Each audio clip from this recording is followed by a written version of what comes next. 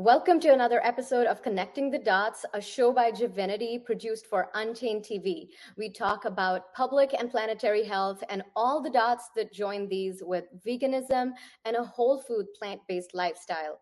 I'm your host, Nivi Jaswal, and we'll be talking about a holistic medicine modality today.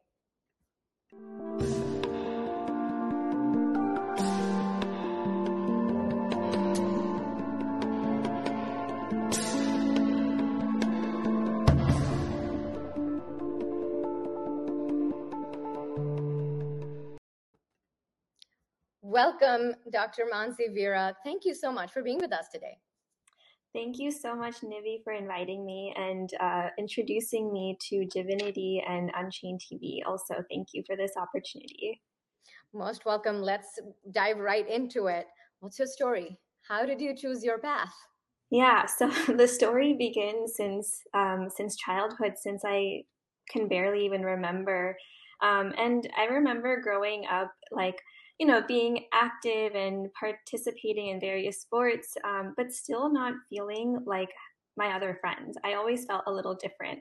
And by different, I mean I had allergies, I had ongoing stomach issues, I had asthma. I couldn't understand why certain foods weren't working well for me, or I would really have allergic reactions or a lot of pain in my body. I also was weak muscularly, but we didn't understand that growing up either. So I had, I've done the big MRIs and other tests and colonoscopies, and as a child, these things are a little scary. They're overwhelming, and I could never understand. But with all of that, I've done so much blood work, and most things would come out normal. So my doctors would dismiss me, saying like, "You're okay, you're fine." And they wouldn't listen to my symptoms. They weren't necessarily willing to put the time in to connect those dots. That like, why are these symptoms happening? So a lot of my interest sparked just because I wanted a different path. I wanted answers, of course, but I also wanted to feel better. So I was introduced to meditation at an early age. I was introduced to Panchkarma when I was only 13, and I did it. And, it was interesting because when I actually got acquainted with holistic medicine, that's the first time I started to feel better or learn how to get there. So my symptoms didn't necessarily stop, but I was able to learn how to cope and manage better, something that the pill pushing did not ever help. And then flashback to now, I am actually finally diagnosed with multiple conditions that explain so much of my past history. So I think I just wanted to be the doctor that I never had, and going into a field that allows me to listen to my patients and really take a holistic and individualized approach. That's what got me here. Right. That's such a brilliant story, even though there's, a lot of pain that you had to go through with needles and getting all these diagnostics. And the lens of Western medicine, it sounded like just didn't work because they couldn't find, what was wrong. And, we've all encountered this word called idiopathic, right? Well, it's like, okay, we don't know. This must be an idiopathic thing, and it has unknown, mysterious origin. And sometimes, with lack of bedside manner, I would say some practitioners might even say, oh, it's all in your head, right? So many times. Yes. Yeah. So exactly, as a naturopathic doctor that you chose to become, you're now able to offer that empathy to your patients as well, and to really offer them that listening ear. So as a naturopathic doctor, the first question is, what is naturopathic medicine? If you can share a little bit about that with us. Yeah, absolutely. So, naturopathic medicine, at least in the US, how it's practiced is a form of primary care, utilizing the various modalities that we have, which I'll go into in just a bit. And we're approaching healing functionally and holistically. So, it's using the principles of the body has an innate and powerful healing capacity, and also the principles of preventative medicine and mind body medicine. So we're really treating the mental, physical, spiritual aspect of the body. That's not to say that we don't do blood work, we don't take that preventative approach. We have been trained in pharmaceuticals as well. So we're working with the patients and meeting them where they are in their journey.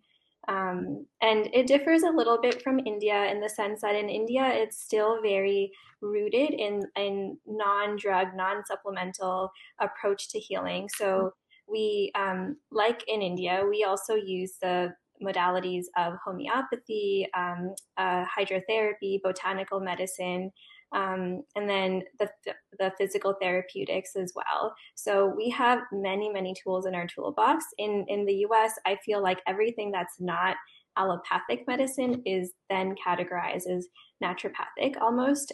So then we also integrate Ayurvedic medicine and Chinese medicine as well into our practice. Wow, I mean, you've got a huge repertoire then, right?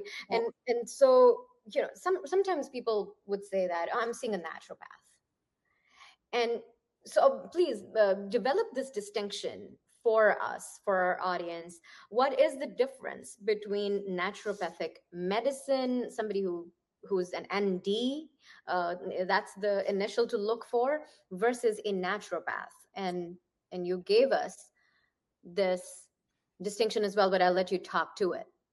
Yeah, absolutely. And this is a very, very important distinction. And I wish and pray everyone that is thinking to visit a naturopathic doctor actually goes through this process of, just interviewing the doctor. Have they studied at a accredited, CNME accredited school? Have they studied in a program that is on site with 4 years of training, including clinical training? 4,100 hours of didactic and clinical experience as well, because naturopaths don't have this training at all. They learn mostly on an online platform, so they don't get any in-person or clinical experience, and they are not licensed. So licensure can be a tricky concept, which I know we'll be talking about in a bit as well. But uh, anyone that has graduated from a CNME accredited program, if they are in a licensable state, they can practice as a licensed doctor.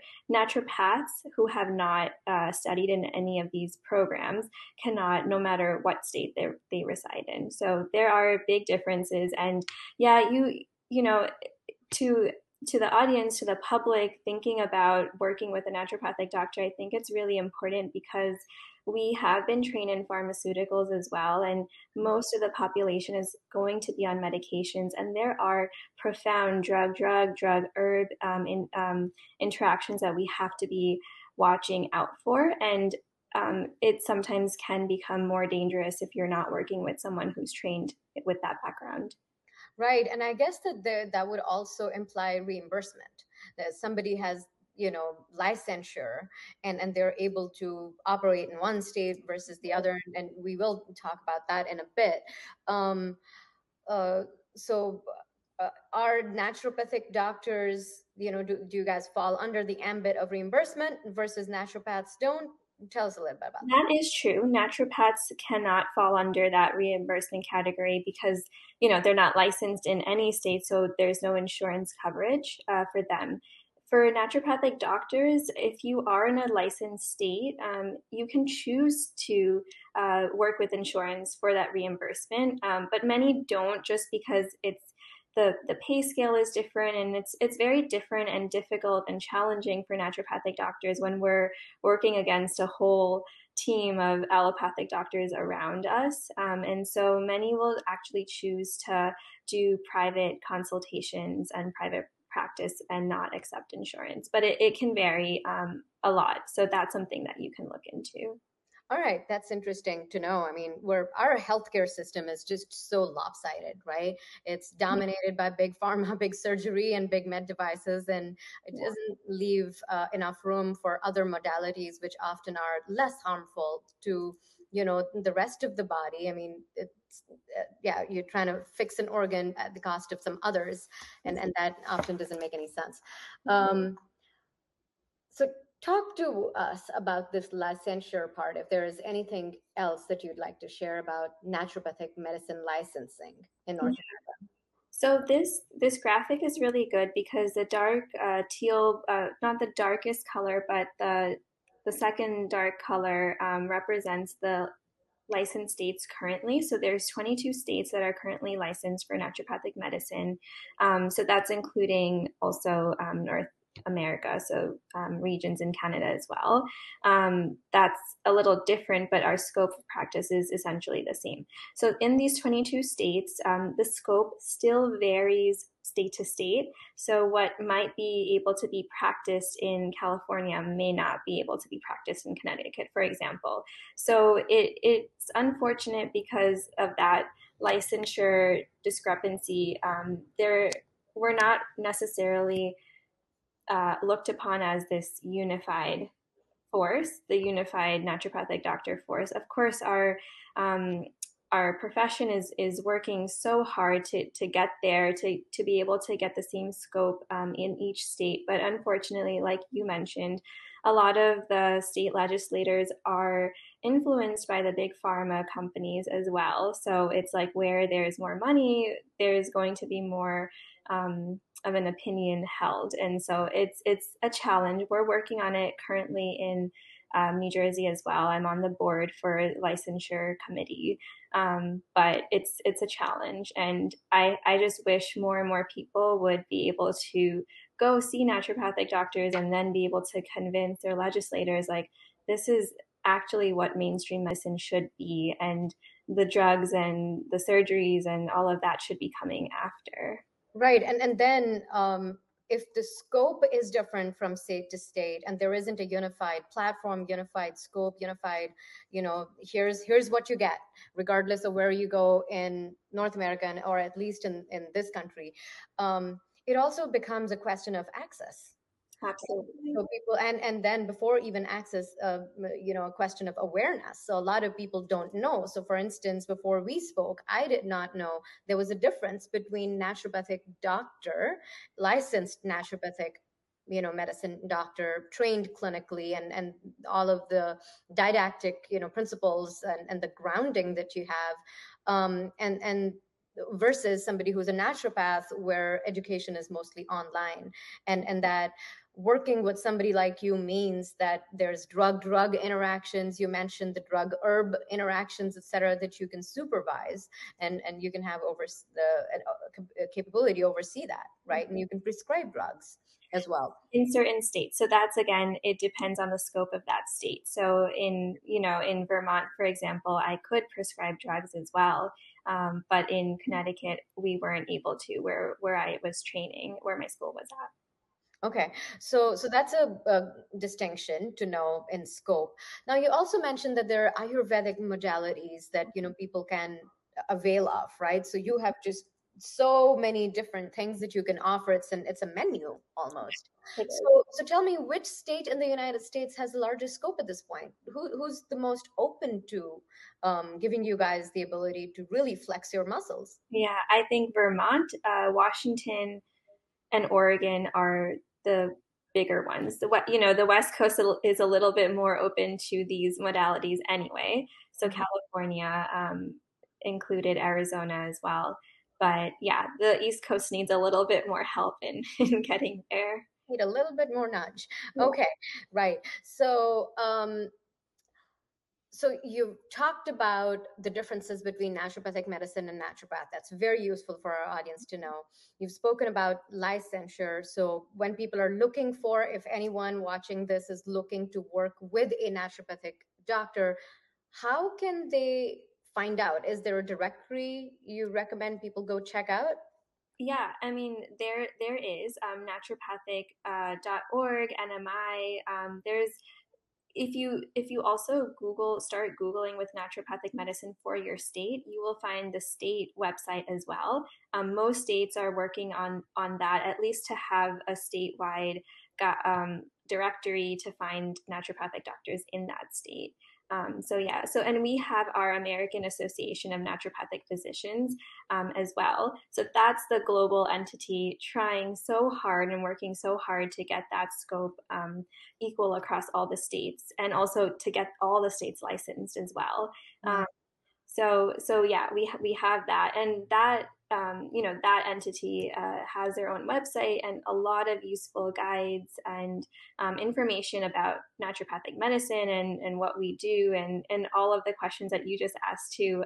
It lays it out really well. So if you're interested, definitely go check out the AAMP. Great. So, and AAMP is American Academy, American Association of Naturopathic Physicians. American Association of Naturopathic Physicians. We'll be sure to include that in the show notes. All right. Okay. So, did you always plan on becoming a doctor?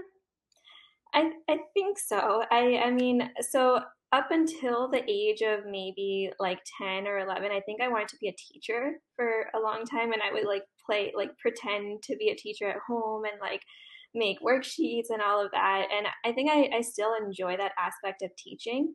And naturopathic medicine specifically, I think, allows me to really incorporate that aspect of educating my patients and teaching them, empowering them to take health in their own hands.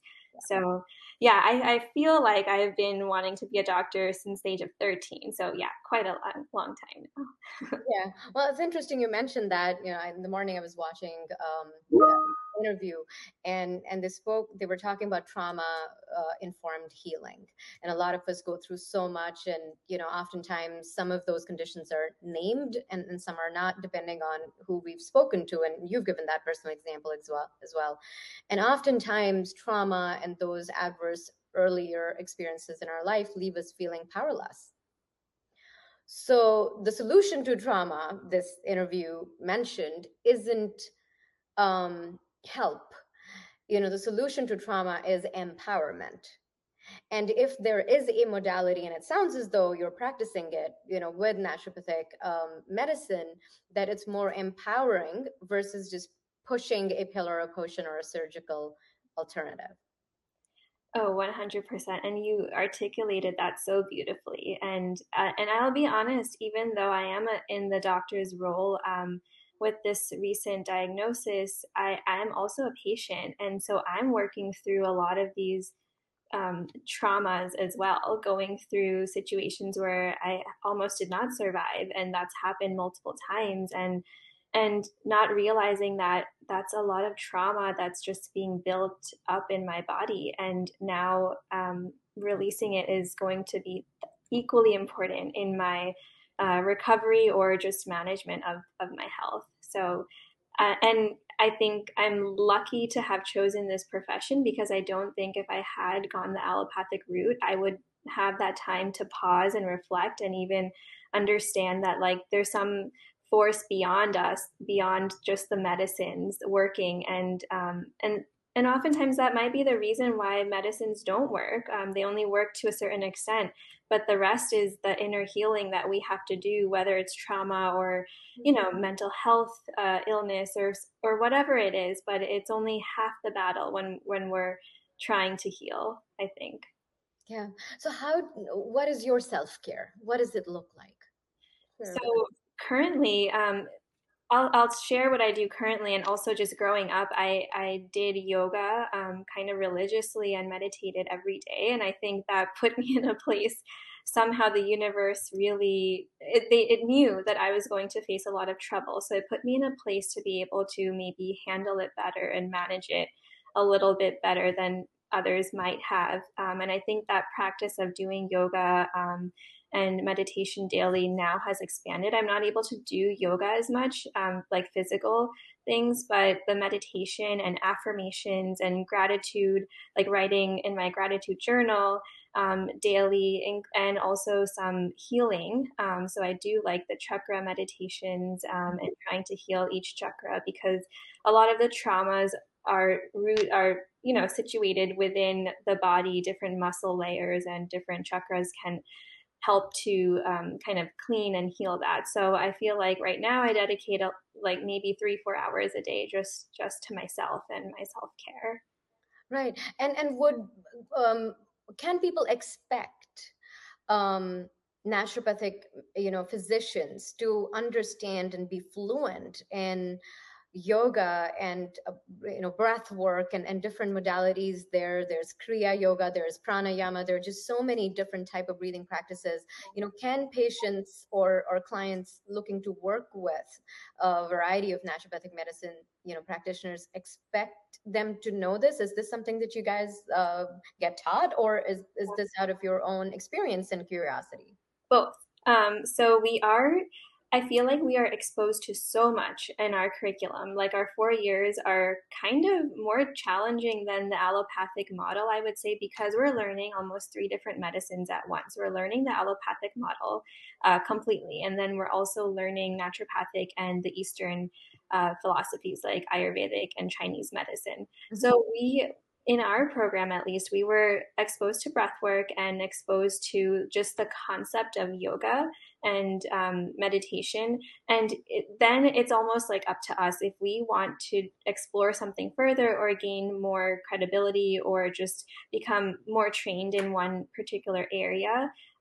We can. And so there are doctors, naturopathic doctors, who are well versed in the different types of yoga practices and the different types of breathing practices, because there's a lot of that. I kind of did something similar too. I became a breath coach, so I do breath work training with my patients as well. And it's going through the training, I realized it's really not much different than what just our basic, our root teaches us. Ayurvedic roots teach us about breathing and breath work, and how just a few simple breaths can really turn the parasympathetic mode on and turn the sympathetic mode off. So Yeah. it's so powerful. Absolutely. I would love for you to talk a little bit about the sympathetic as well as the parasympathetic, if you're able to share. Yeah, And maybe before we end this conversation, you can take us through, a minute of breath work. breathing, and then we can, wrap up our interaction. So talk to us about the autonomic nervous system, and then within that, the two branches, and what's the deal? Like, how does it Yeah. govern our emotions and our stability from a day to day. Yeah. Yeah, absolutely. So the autonomic nervous system, it's the nervous system that we don't have any control of. We don't actually think about breathing, right? It's just happening automatically. And then you can further divide that autonomic nervous system into the sympathetic and parasympathetic nervous systems. So the sympathetic, I like to explain it in terms of like running from a bear. So like you're hiking and 20 feet ahead of you, you see a bear and you're like, oh my goodness, I need to get out. And yes, maybe the rules are you don't run and you just stay there, but one part of you is definitely thinking like, I gotta run. Yeah. So what happens at that time? The liver metabolizes glucagon, so your body is flooded with sugar, that energy for your muscles to just run. And you'll notice when you're in those types of situations, you can do things that you never thought was possible. So you can run faster than you ever had. Your pupils will dilate. And you will, your heart will start racing really fast. You'll get that rush of adrenaline to be able to do that in the first place. So that's all the fight or flight or freeze. That's what it's called. And your body's just ready to flight from the whatever that thing is, that trigger is. So in this Sure is. case, Yeah. and then the parasympathetic mode is the complete opposite. It's considered our rest and digest nervous system. So that's when you're able to, that's when our breathing slows down, our heart rate slows down. We're able to, yeah, like that's when we meditate. When we meditate, our parasympathetic system is activated. When we're breathing, doing deep breathing as well. Anything creative and, like yoga also is about activating that parasympathetic nervous system. And digestion is when it's best at that state. So I talk about digestion mostly because a lot of complaints I get are GI system related, or like that anxiety. And the gut brain connection is huge, right? So we can't forget about one when we're talking about the other. And when we're in the sympathetic mode, our digestion is shut off. And that's because all the energy is going to our heart and lungs to be able to run away from that, like the bear. So we as a society are now mostly operating in the sympathetic nervous system state. Our work habits, like waking up early, getting caffeinated, and then being on the phone all day, like that constant stimulation, we're always in that fight or flight mode without even recognizing it. And it's causing a lot of health issues for a lot of people because digestion is not well, you're always feeling anxious, your heart rate is high, and it's just not the right state to be in. We should Right. be in the parasympathetic nervous system for 75% of the day, if not more. And I think right now we're not even getting to like 50%. So it's a big deal. I Yeah. totally see that. It's we live in a realm or a world of haptic nudges, right? Thanks to all these amazing wristables and wearables and whatnot. And you get notifications, and every single time there's a notification, your heart jumps because it's like you've been reminded and you've been physiologically reminded. And so we may not have saber-toothed tigers and the bears anymore around us, and we built these structures of physical protection, but we don't have much of a protection from a neurophysiological, vasovagal standpoint, and our vagal tone suffers because we're constantly in the sympathetic mode.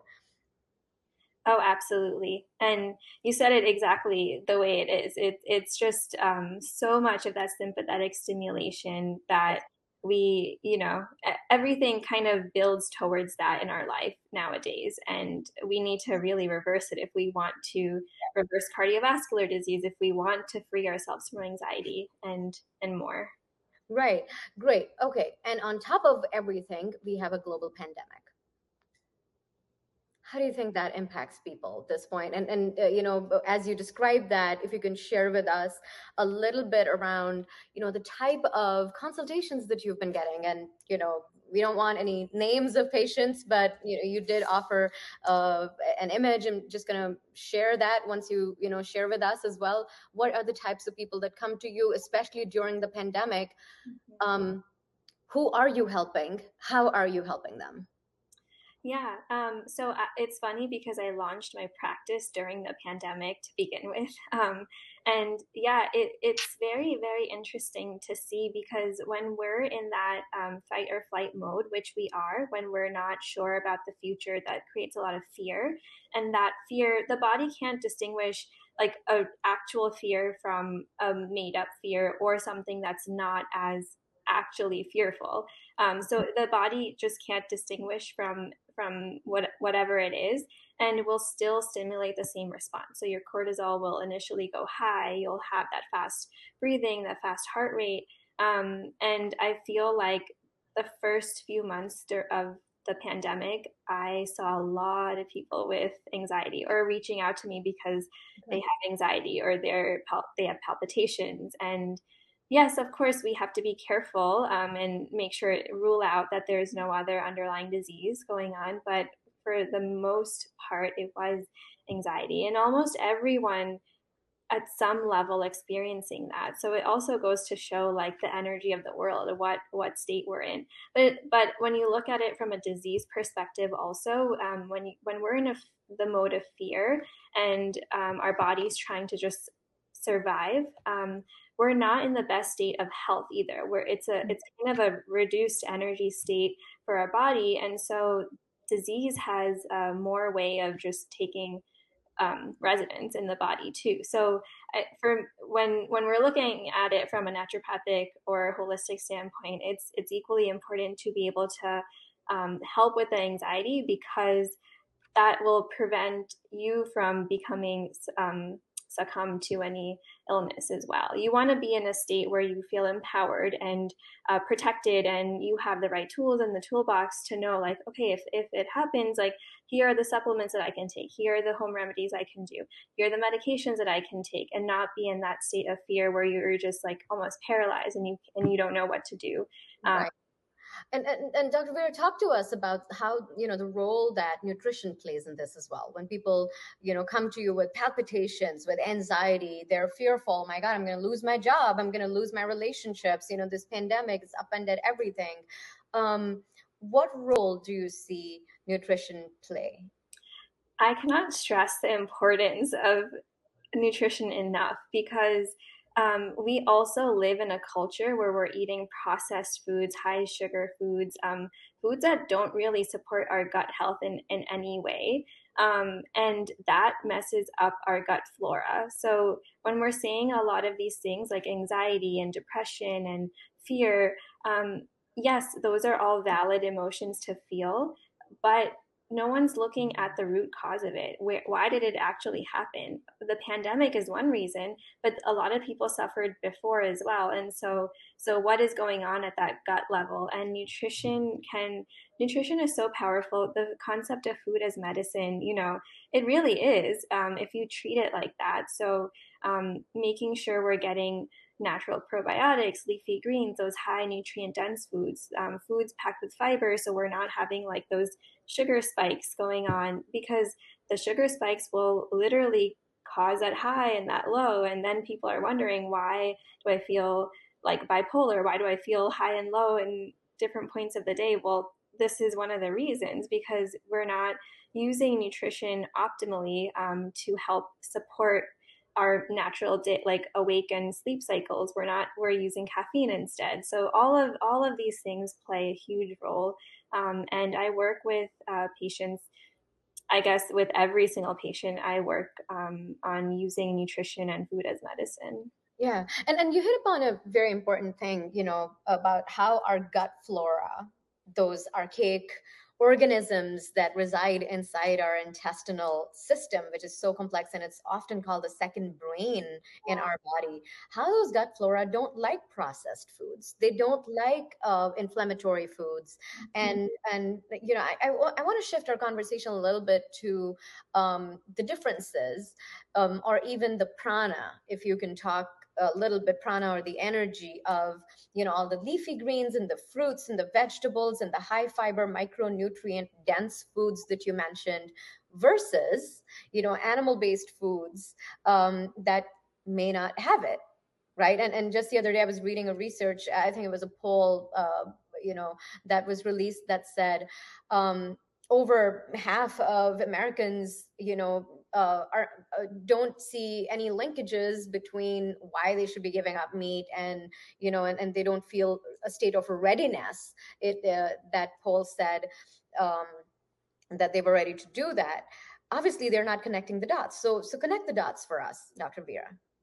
Yeah, I mean, we live on this earth. Mother Earth gave us so much to eat, that's natural, that grows underground or on above ground, and it's filled with nutrients, like you said. It's filled with everything we need. If we're not able to supplement, but we're eating a whole foods plant-based diet, very likely you won't even need many supplements.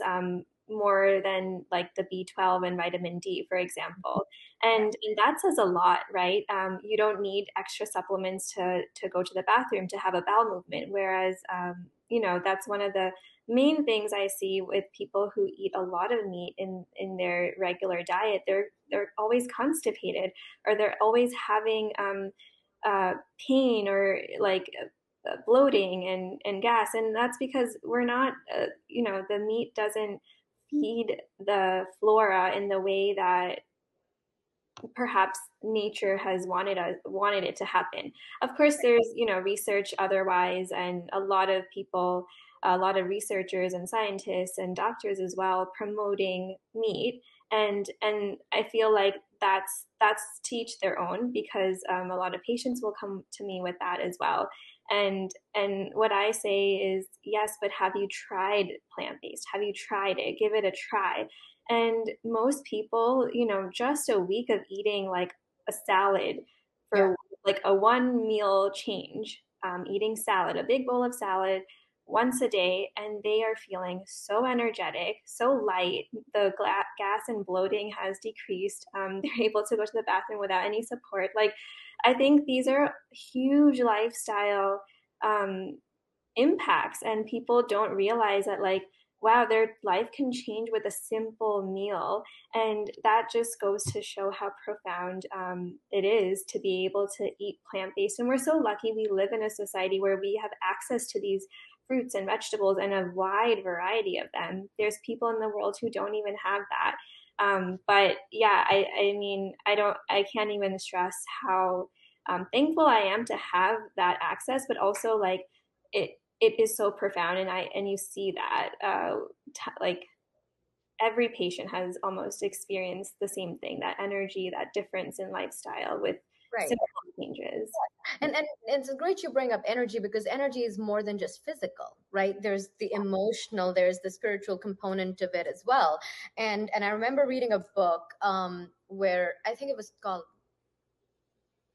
it said that every 60 seconds there's billions of animals that are, slaughtered and killed in the US alone.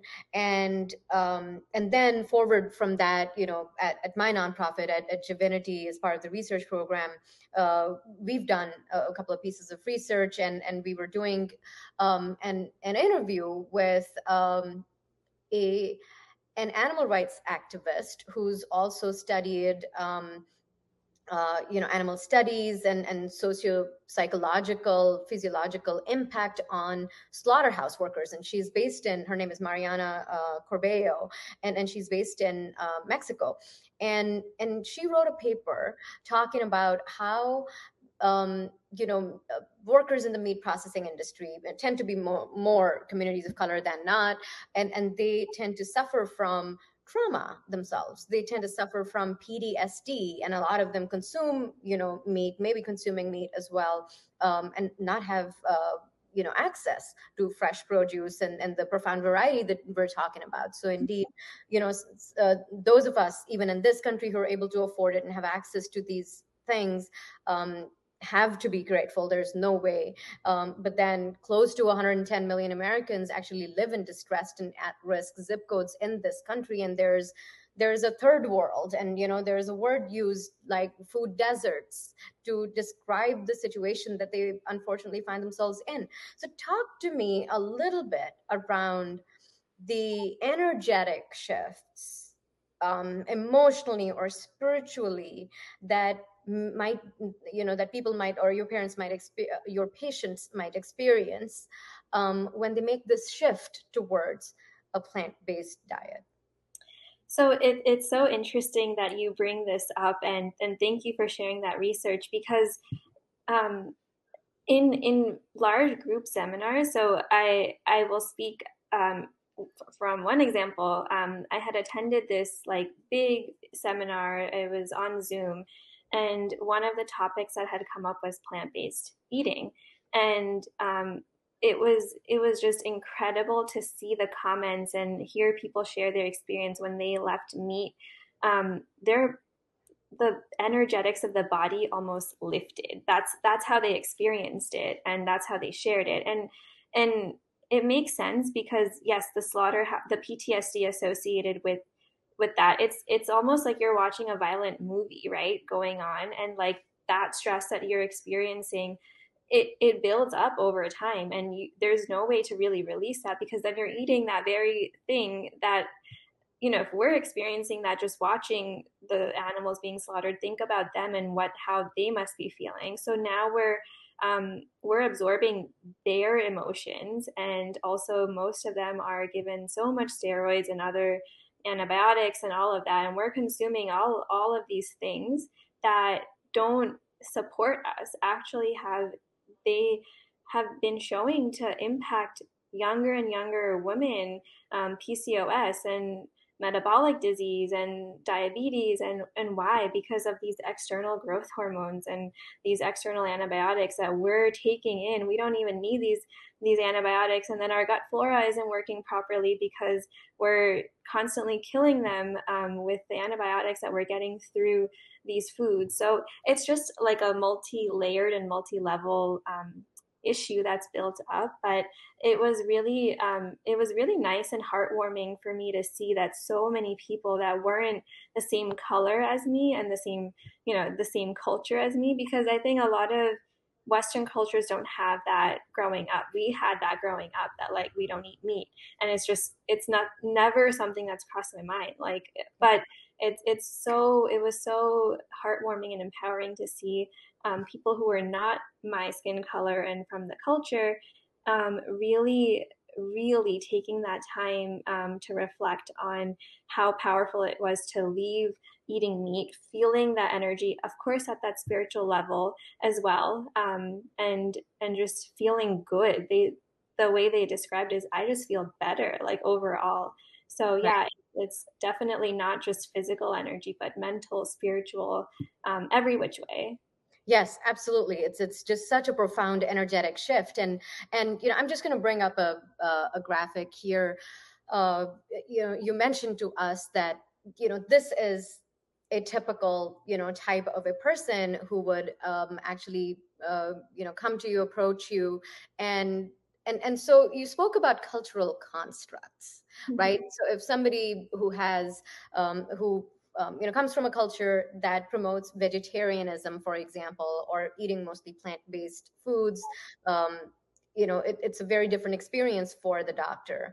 But when you have somebody from a culture, or maybe their microculture, or just their family insisted upon receiving their nutrients from Mhm. animal-based foods, how do you talk to such patients? What is your approach?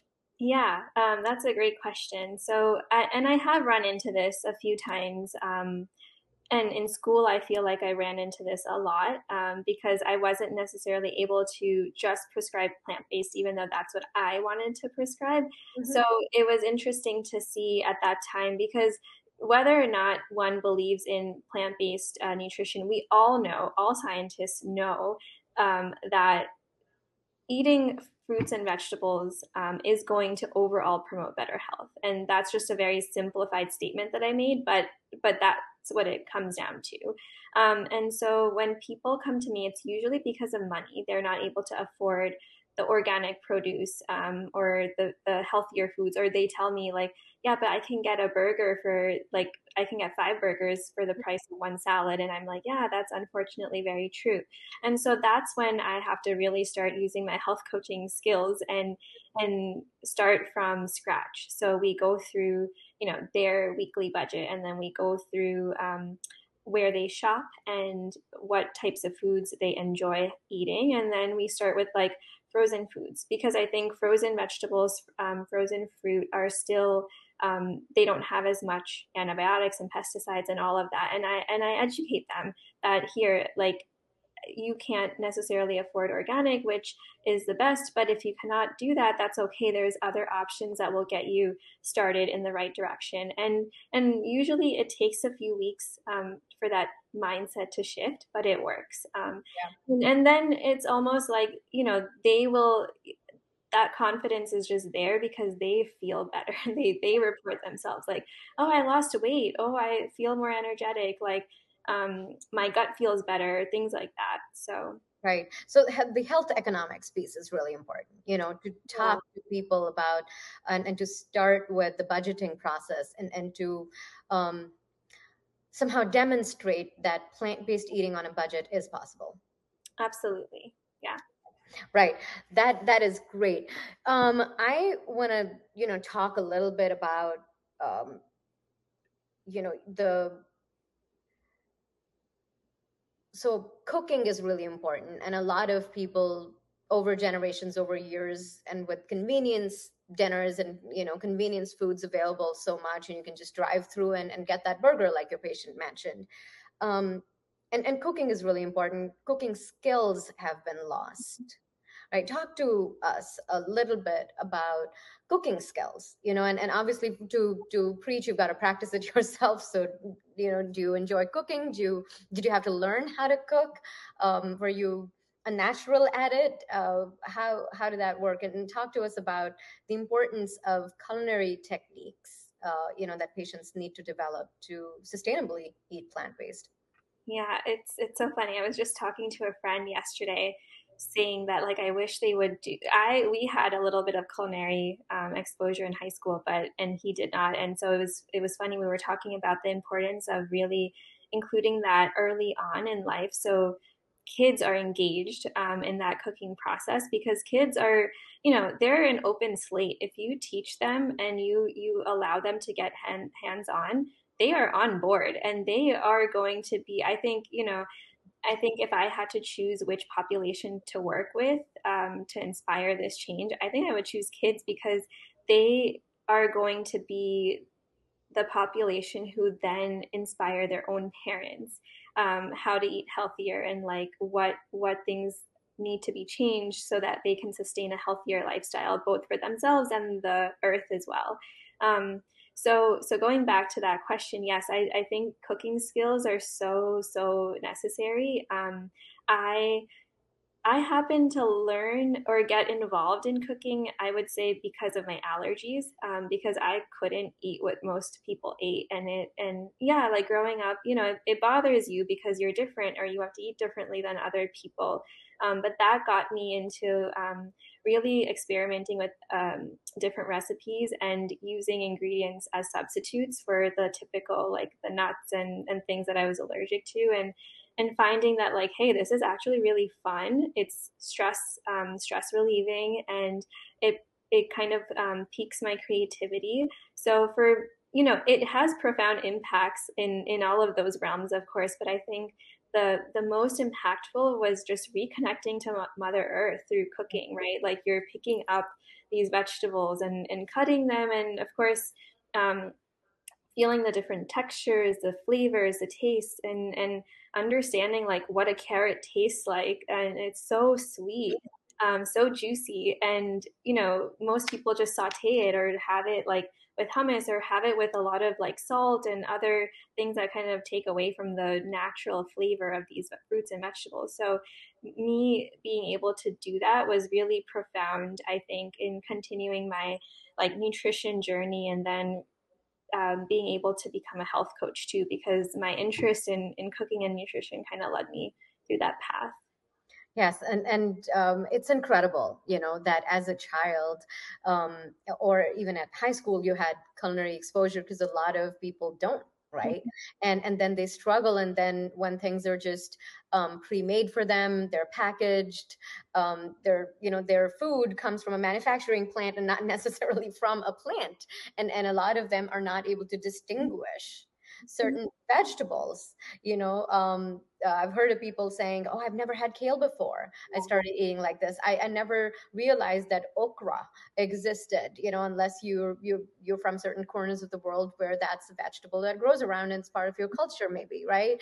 And or eggplants. I don't know what to do with an eggplant except just to saute it or barbecue it with tons of oil on it, or butter on it.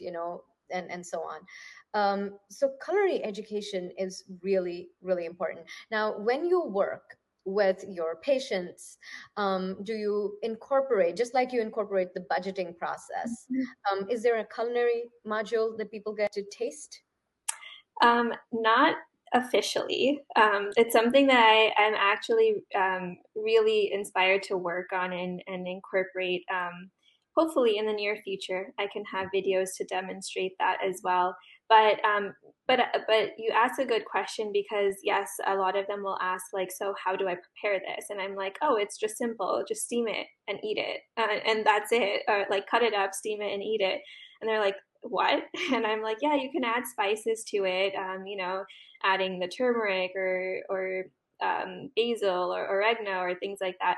But I also do go through like how to saute things or what oils to use, the high heat stable oils versus not so much, and things like that. Just to educate and empower and make it seem more simple than it sometimes it is in their heads, because a lot of people, when they are thinking about change, it becomes like this unsurmountable mountain to climb. But it's really not. It's really going back to the basics and really going back to simplicity, which we're so far removed from in our culture, in our daily basis. Right. And also sort of reducing that sympathetic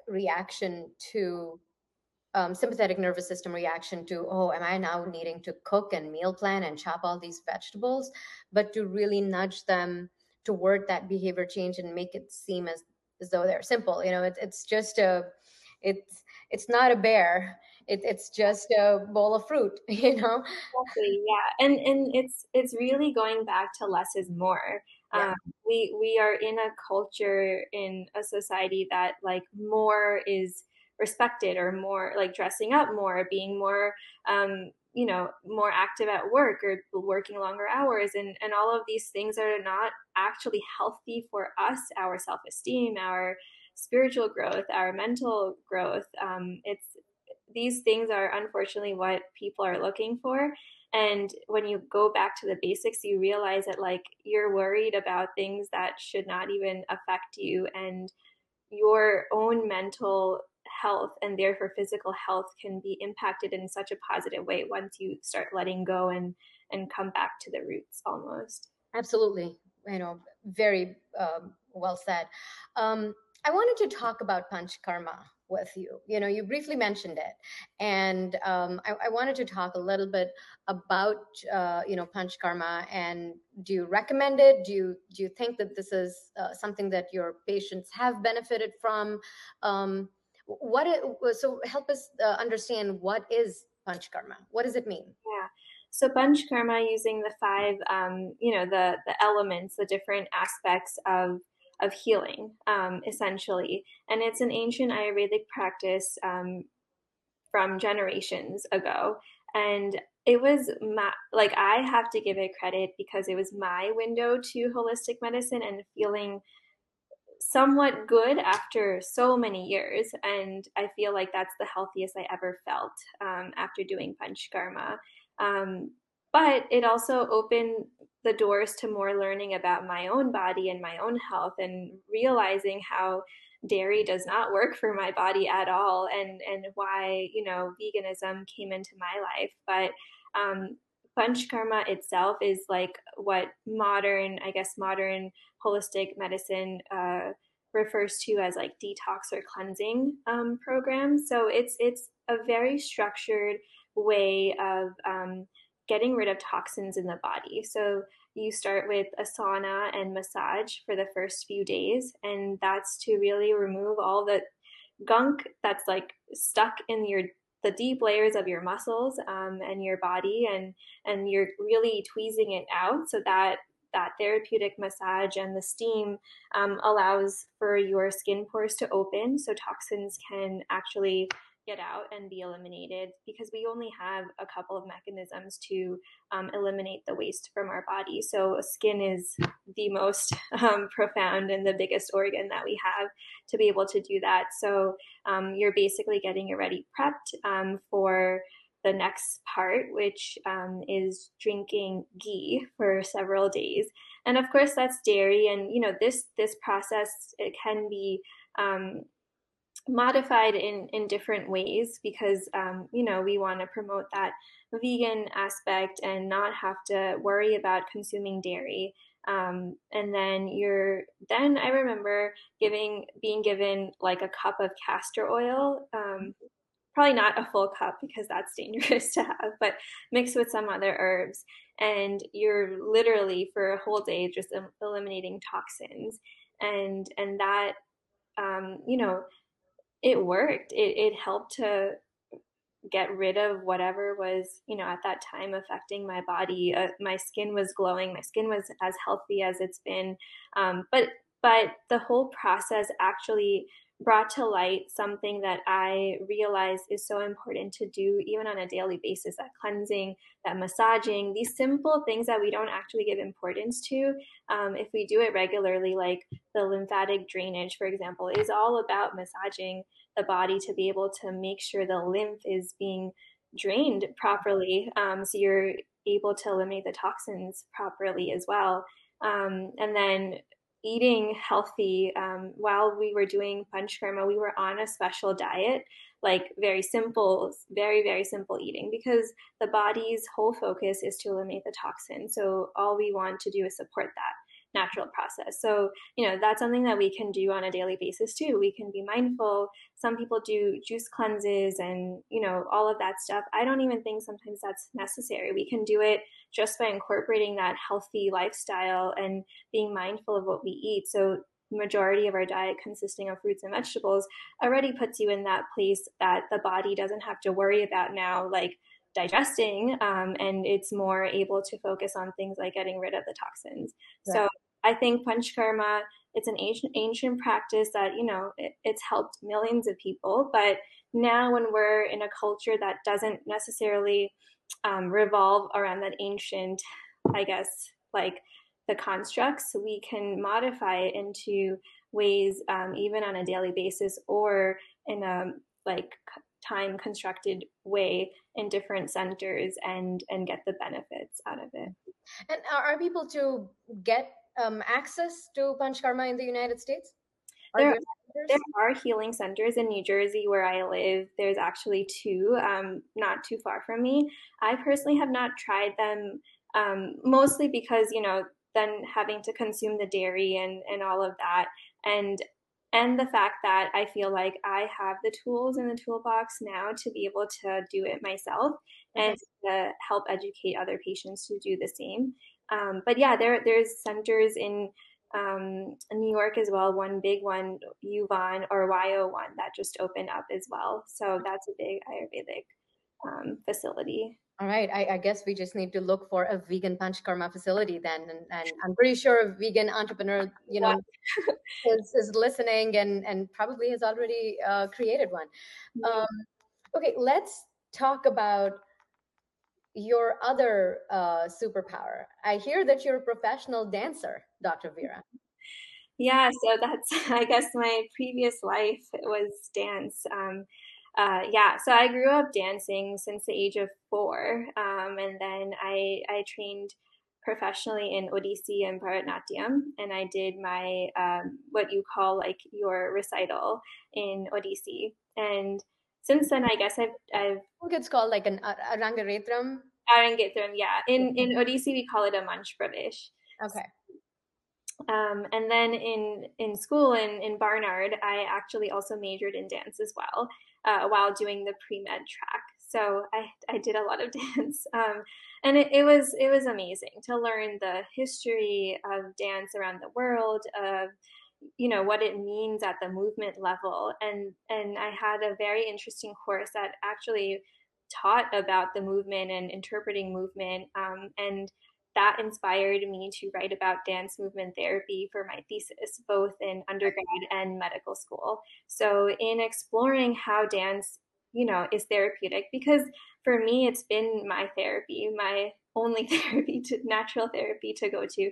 And you're moving, you're producing endorphins, you're just activating your sacral chakra. Like it's healing in all ways. I knew I could use it for patients. And in my research for my theses, I learned that it actually can be very powerful for spectrum disorders and even neurodegenerative diseases like Parkinson's. So that's where I'm at. Wow. And so, there's a lot of creativity obviously that's involved, and this is part of expression therapy. Art is part of expression therapy. Performing arts even more so because it involves that physical movement. So, have you ever obviously, amongst the 6 pillars of lifestyle medicine, there's movement is a big one. Um, how do you talk to your patients about movement? And given your history and background, and professional understanding and expertise in dance, how do you bring it to people? How are you using it in your work at this point? Yeah, that's a great question. I mean, I always emphasize the importance of movement, and I ask, like, even on my questionnaire, prior to meeting with the patient, I will ask them what their physical activity looks like, what are things they do to de-stress, because oftentimes those parallel.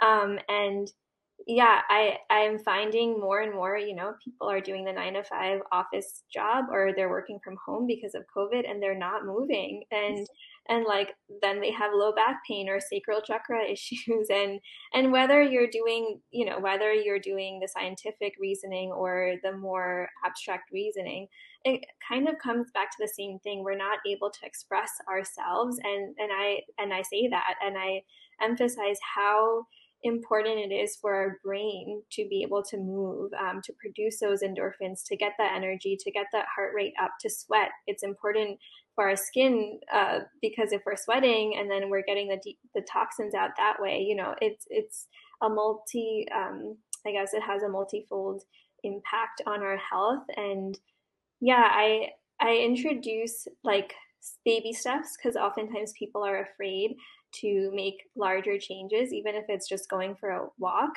So I work with patients with baby steps, I would say, and start small and gradually increase, because it's kind of like with the diet too, with nutrition as well. Once they see that it's helping them, they want to do it more. Why not do more of what is working? Absolutely. Yes. So it's all about creating that mind body practice, reconnecting to the healing powers of food, movement, breathing, expressing yourself. And this is, what your naturopathic medicine practice is all about, Dr. Vera.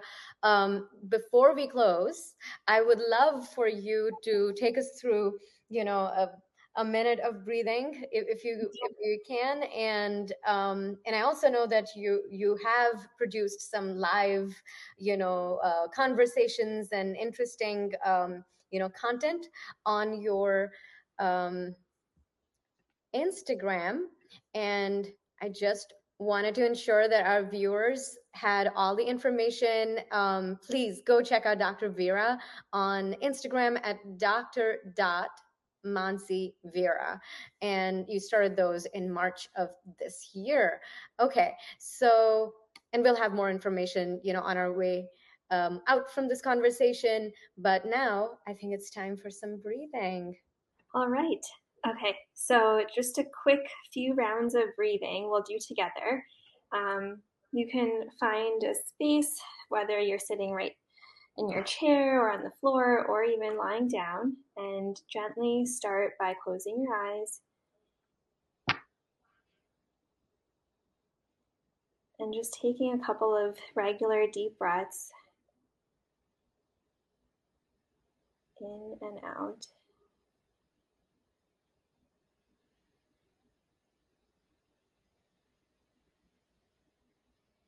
And imagine this white light coming from the top of your head,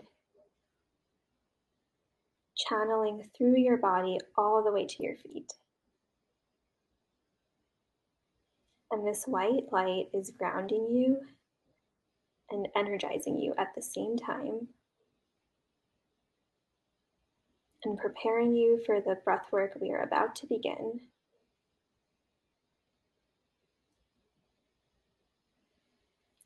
So I'd like to ask you to place your right hand on your heart and your left hand on your abdomen.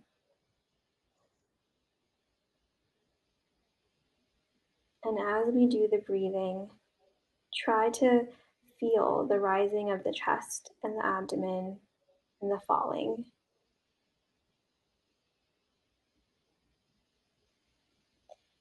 And as we do the breathing, try to have the breath come from where your left hand is, all the way down from your diaphragm.